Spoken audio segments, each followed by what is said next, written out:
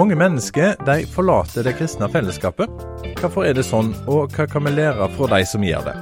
I podcasten Pastoren og Journalisten, så møter vi pastor Kristian Lilleheim, pastor og journalist Eivind Algerøy, og meg, Bjørnsteinar Haugland. Og vi vil grave mer i hvorfor mennesker sier kirken og menigheten takk og farvel. Velkommen til podcasten Pastoren og Journalisten. Dette program nummer 10 i denne podcasten her, der vi ser litt på situasjonen mange opplever i menighet som kanskje en ikke snakker så masse om. Det I hvert fall det vi ønsker med denne podcasten her, å belyse litt. Det ikke sikkert vi har så mange gode svar, men vi ønsker å belyse, og sånn at det forhåpentligvis kan bli normalt å snakke om tema som kan være litt krevende. Kristian Lilleheim, du har jobb som pastor. Hvordan har det vært for deg å oppleve dette og hørt de historiene? Jeg tror det har jo vært sårt selvfølgelig, men jeg tror det har vært bra. Det hender jo at noen episoder om å spille inn, så spoler jeg tilbake igjen til ting jeg har sagt fra talerstolen, eller sagt i samtale med folk der jeg tenker litt små, ja. Det kan tolkes på veldig mange måter, og kanskje bør en ordlegge seg på en litt annen måte. Ja.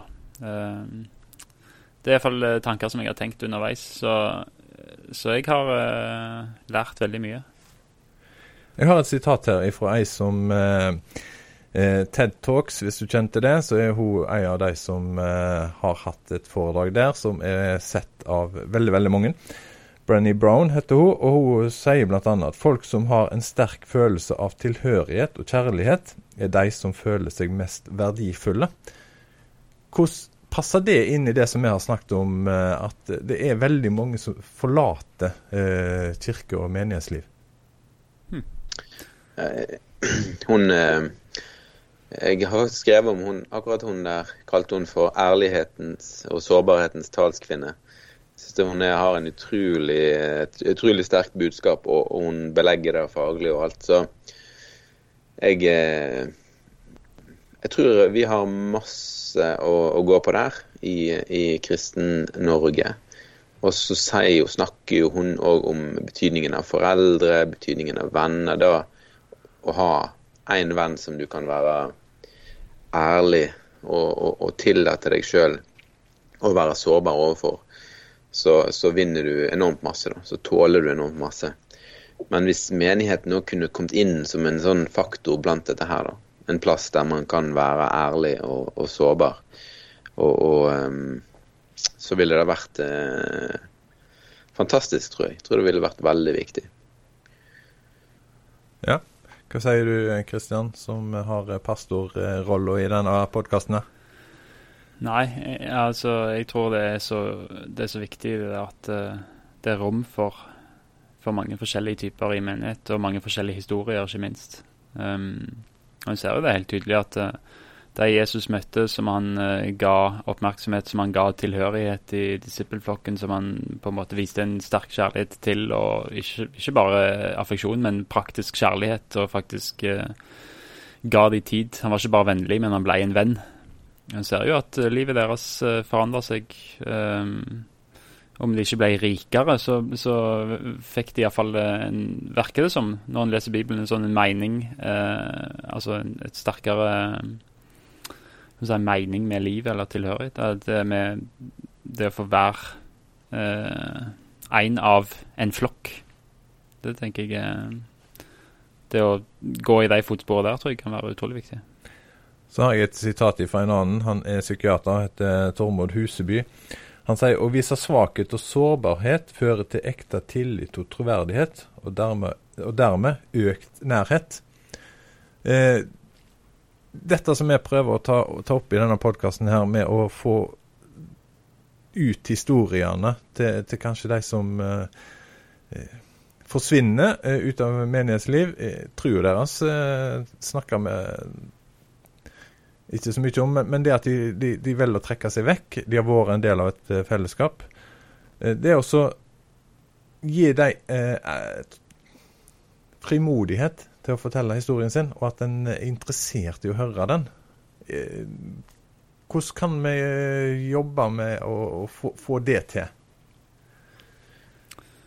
Det ikke så godt å si, for jeg tenker jo en del av det kanskje det å være litt obs på hvem det som forlater fellesskapet og kontakter de, høre historien og kanskje bake det inn i en slags på en måte, i forkynnelse eller sånt, og snakke litt om disse tingene som litt vanskelig, og de skal jo selv få velge selvfølgelig om de vil tilbake igjen, eller om de på en måte har tatt avstand for en gitt tid, eller for resten av livet, men jeg tror det viktig å kontakt egentlig viktig, og til mange av dere som hører på, som kanskje har opplevd sånne ting, og der menighet ikke nødvendigvis har tatt kontakt, så kan det jo også være at det rett og slett det er en stor menighet, og det er vanskelig å ha oversikt, men mitt tips vil være å rett og slett kontakte lederskapet. Jeg hadde vært veldig, veldig, veldig happy hvis noen hadde ringt meg eller sendt en mail og spurt om å tatt en kaffe og prate om disse tingene, og dette er vanskelig, synes jeg, med Salem. Derfor har jeg på en måte vært litt vekke. Og det er ikke vond vilje, men det er ikke alltid vi ser folk som innom, og som ikke innom på en stund. Vi har 400 medlemmer, og vi burde nok kanskje organisert oss på en sånn måte som gjør at vi i større grad har oversikten, men sånn det ikke akkurat nå i alle fall. Men jeg for min del ville vært veldig glad for å ta en sånn samtale, der det kanskje hadde kostet mye sånn tanker og hvordan vi kan endre ting, men det hadde ikke kostet mye å ha den samtalen, og prate og hørt og lytte, uten å komme med nødvendigvis et forsvarstale. Men nå det jo undersøkelser viser at opp til 70% forsvinner ut av barne- og ungdomsarbeid. Og unger som vokser opp i kristne familier forsvinner vekk fra menighetslivet. Og det du sa nå, Kristian, så det jo en enkeltskjebne som forsvinner, mens de som igjen en felles masse. Så det skal litt til å tørre å si at mine opplevelser så viktige at jeg vil snakke om dem. For det jo lett å tenke at det de andre som har rett, siden de i flertall. De som blir igjen. Ja, nei, altså en skjebne vil alltid, eller et vitnesbyrd, en historie vil alltid påvirke hvordan vi møter andre historier. Og hvis en tør å være åpen om sin historie, så kan det være til hjelp for veldig, veldig mange andre som har lignende eller like situasjoner. Og det å være frimodig å tenke på at min historie, og dele den, kan hjelpe veldig mange andre i fremtiden. Eller nåtiden. Hva tenker du om dette, Eivind? Jo, jeg tenker jeg enig med Kristian. Det så viktig hvis folk tør eller orker, gidder å ta kontakt med menigheten, med pastorer, med kanskje mennesker man stoler på i menigheten, og fortelle sin historie, så kan det få store positive ringvirkninger. Det er jo, altså hvis jeg tenker på Jesu, altså evangeliene, som historien om Jesu liv, så det jo snakk om en veldig sånn radikal ærlighet ifra, altså om selv de største, selv Peter, sant, som svikter. Man legger ikke skjul på det, man ærlig, og man snakker, og man viser hvordan Gud kan jobbe i sårbarheten og i det vanskelige, og være med gjennom det. Så jeg tenker vi har et godt forbilde i evangeliene, i apostlene, når det gjelder å være ærlig, tørre å sette ord på det som ble feil, og som feil, og ikke legge skjul på de historiene. Men apropos det som du sa med Peter, for Jesus hadde 12 disipler, eller gode venner, som han hadde med seg i noen år. Vi får bli kjent med noen av dem. Det de som stikker seg fram. De har på både godt og vondt, kan man si. De står det mye om i Bibelen, og de kan vi mye om. Men så det jo noen av vennene hans som det står veldig, veldig lite om. Men de var jo vennene hans, de også. Blir det litt sånn i kristen sammenheng over at vi snakker om de som stikker seg fram, og så det noen som går på en måte under radaren, sånn som noen av de vennene til Jesus? Ja, det jo kanskje et lett, altså vi mennesker da, vi trekker sammen, og vi forenkler, og vi ser på høydepunkt, og vi ser på, altså når vi skal fortelle en historie, så forteller vi den fra et visst synspunkt, og vi tar med de hendelsene som vi mener har på en måte størst betydning, eller kanskje størst innvirkning. Og det klart at Peter ble jo, og Jakob ble jo veldig viktige for kirken videre, og selvfølgelig Peter var kanskje en pratmaker, men da var det jo da som gjerne ble tatt med da, og sitert sant, i evangeliene, og så fikk han jo også en posisjon av Jesus som ble litt spesiell da. Så, men helt klart, ja, vi legger merke til de som stikker seg frem, og vi husker da det jeg sier gjerne, sant. Så, men så virker det som at ikke egentlig evangelistene da, hadde noe problem med det. Altså de fortalte historien omtrent sånn som han var, og noen var nok mer anonyme enn andre da. Men det å være anonym i menighetssammenheng, noen oppsøker det jo, og for deg det jo helt noe de oppsøker selv, men for andre så krever det litt å bli synlig, og derfor blir en kanskje går under radaren i menighetssammenheng og blir ikke sett sånn som en ønsker. Hva skal er det ting vi kan gjøre med det? Det er jo altså, helt klart, masse ufrivillig usynlighet rundt. Det tror jeg riktig. Det blir kanskje dette her med husgrupper da, som en del menigheter er ganske flinke på, og liksom bryte ned menigheten i mindre fellesskap. Så kan jo da igjen bli kanskje ikke den beste sosiale arenaen alltid, det er ikke alltid det fungerer like godt, men jeg tror det er et smart grep da. Det andre er jo da å gi ansvar, gi rolle, gi lederskap til mennesker, både i menighet, men også ut, kan du si da, altså ansvarligere folk og vise folk at de har en rolle i Guds rike, uavhengig av om de står på en talerstol eller ikke da. Så må vi innom et tema også, og det er mange av de som vi har fått tilbakemeldinger fra, de forteller en historie om at de har forlatt menighet og kirke, men tro har de ikke forlatt.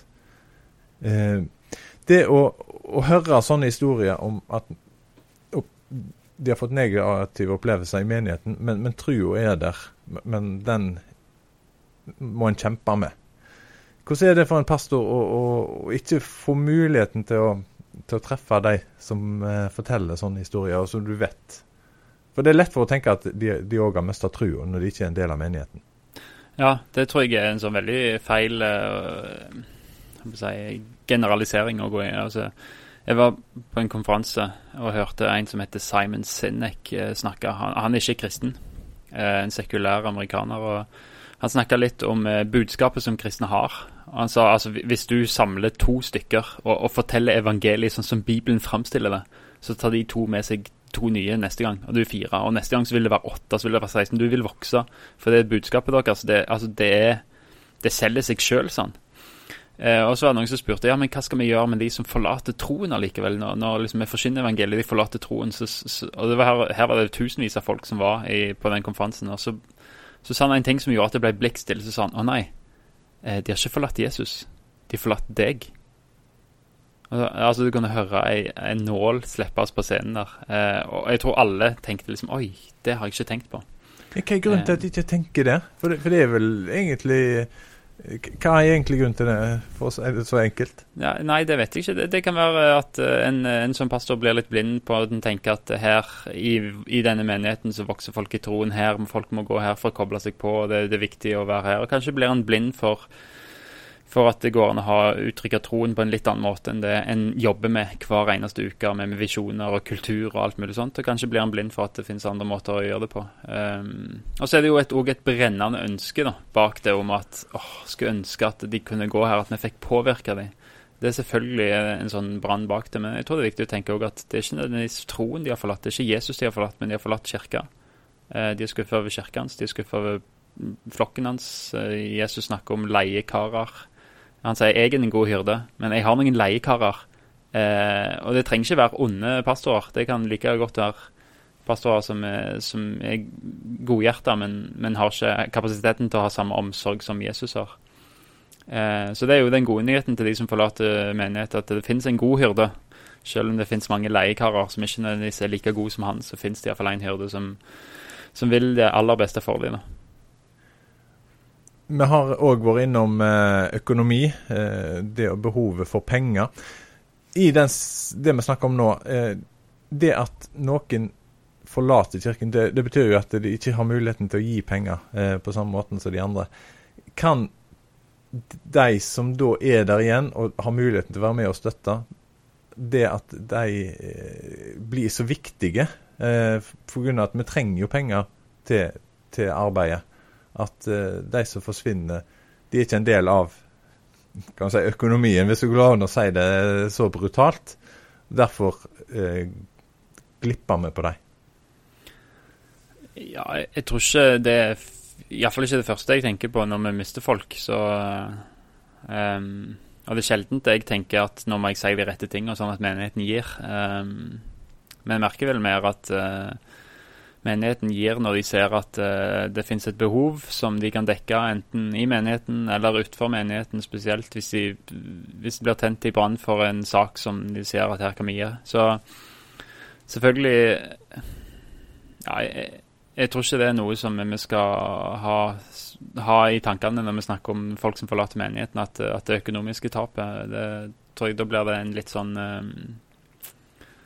feil motivasjon for å få de tilbake igjen, eller for å reparere relasjonen. Men kan du, Eivind er jo journalist og ser det litt sånn i utsida, kan det allikevel være sånn, selv om jeg ikke ønsker at det skal være sånn? Ja, jeg tror at nå er det jo veldig mange forskjellige menigheter, og jeg har møtt på mennesker som har vært i menigheter der man ikke bare blir uviktig hvis man forsvinner ut og ikke kommer på gudstjeneste, men man rett og slett blir dømt nedenom og hjem og fortalt at man misser Guds velsignelse, og så videre. Så jeg tror nok at det er et veldig, veldig bredt spekter av hvordan en menighet er bygd opp, og hvordan en menighet reagerer hvis folk forsvinner ut. Så det er nok mange ulike opplevelser her, men jeg er jo helt enig med Kristian at jeg tror veldig, veldig mange prester og pastorer vil tenke sånn som Kristian gjør, at pengene forsvinner ut er ikke det første som man tenker på da. Men så sitter jo et styre som skal forvalte driften av menigheten. Det har vi jo ikke snakket om. De må jo forholde seg til pengene. Kan de legge forventninger om at vi må gjøre det arbeidet, vi må ha fokus på de som er der, sånn at vi får de pengene vi trenger? Ja, absolutt. Det er jo en fare for at driften blir målet, og vi må opprettholde driften og de tingene vi har på gang. Og da kan selvfølgelig da kan det bli sånn, helt klart. Det er en fare da, som ligger der. Jeg hørte en historie, han snakket om kristne menigheter som altså man har kanskje sett bilder av sånn fiskeoppdrett der en har veldig mye fisk oppi, og så er det jo stort svinn, det vet en jo om, men fokuset er på de som er oppe i fiskemerdene, og så har det jo blitt påpekt at det er stort svinn, vi må ta vare på det sånn at ikke svinnet blir så stort. Men kan en menighet og et sånt fiskeoppdrett sammenlignes litt, at det blir så viktig å fokusere på de som er igjen, at vi har ikke ressurser til å følge opp de som forsvinner, før noen påpeker det fra utsida og sier at hallo, skjerp dere. Ja, det tror jeg er absolutt en fare, og en kan bli veldig sånn innover vent og navlebeskuende. Det er fort gjort det, og det har nok mye med at de som kommer med respons på aktiviteter og på det som skjer, er folk som er der. Og i hvert fall jeg for min del er jo veldig fort for å tenke at en tilbakemelding teller veldig tungt. Men det er ikke alltid at en tenker at noen som ikke har mulighet til å komme med tilbakemelding fordi de var ikke der. Og kanskje det er en tilbakemelding i seg selv som man må ha med i regnestykket. Men det er selvfølgelig en fare å gå i den fella der, og det er jo noe vi må passe oss for til enhver tid. Hva er egentlig grunnen til at vi trenger kirke og fellesskap? Går det an å få si det kort og konsist? Si kort, ja. Forman hverandre. Bibelen er full av bibelers der det står om at det går an å miste troen, det går an å drive vekk uintensjonelt, og da er ofte formaningen forman hverandre, brødre eller søsken. Så sant det heter i dag, altså det er i dag vi har muligheten til å faktisk påvirke hverandre. I går er det vekke for lenge siden, i morgen vet vi ikke om vi får, men i dag har vi mulighet til å hele tiden oppmuntre hverandre til å være i troen. Og det mister en hvis en ikke er et kristent fellesskap. En kan selvfølgelig ha en mindre smågruppe og alt sånt, men jeg tror det å tenke at vi hjelper hverandre til å holde en stø kurs, til å tro på ordet, til å minne hverandre på om at det er dette som er viktig. Så jeg tror det er veldig viktig i en samfunn, en kultur der det er ekstremt mange påvirkninger, til å ha et fellesskap som sier dette holder vi fast på, dette tror vi på, dette er viktig. Og så er det selvfølgelig alt med forbønn, sjelesorg, i det hele tatt det å kunne være en støtte for enkeltmedlemmer og enkeltpersoner. Men dette fellesskapet som du snakker om der som er så viktig, det forsvinner jo så mange ifra det fellesskapet. Har en ikke lykkes sånn som en egentlig ønsker da? Nei, en har kanskje ikke det, og det er jo derfor vi har denne podcasten her, for å nettopp kaste litt lys på disse tingene her, og er det noen ting vi kan endre på, måten vi snakker på, eller måten vi gjør ting på, men selvfølgelig skulle jeg ikke ønske at tallene var så store, men jeg tror jeg står fast med at fellesskapet er likevel viktig, og kanskje er det mer til å utruste fellesskapet til å gjøre nettopp det Bibelen oppmuntrer oss til å være, elske hverandre, formane hverandre, løfte hverandre opp, kappe som heder hverandre, trøste hverandre, alle disse tingene her, og kanskje skal vi jobbe mer med disse hverandre-ordene for å få det inn i menigheten, og det gjelder jo, det er gjensidig, og det gjelder alle, og en hver kan komme og kjenne at en skal få noe og gi noe i en sånn hverandremenighet. Men kan en bli så opptatt av seg selv? For du fortalte jo den historien om han som du hadde vært på seminar med, som fortalte at det finnes kristne som har sluttet i menigheten. De møtte ikke trua si, og at det ble en sånn aha-opplevelse. Da har han jo en jobb å gjøre her. Ja, absolutt. Og det starter med kunnskap, tror jeg, å vite om det, og vite hva er historiene. Eivind Algerød, som journalist i en kristen avis, har dere nok fokus på de tingene? Nei, egentlig ikke. Egentlig ikke. Vi har jo selvfølgelig noe, men det er på en måte et landskap som kan være litt vrient å navigere i. Vrient å finne de historiene og de menneskene som tør å fortelle åpent om sin reise. Da. Men jeg blir jo litt inspirert til å finne sånne historier når jeg hører de historiene som vi har fått inn i denne podcasten. Så de historiene som kommer inn her, de er viktige for deg også? Helt klart. Helt klart. Jeg sa det til hun ene som skrev til oss at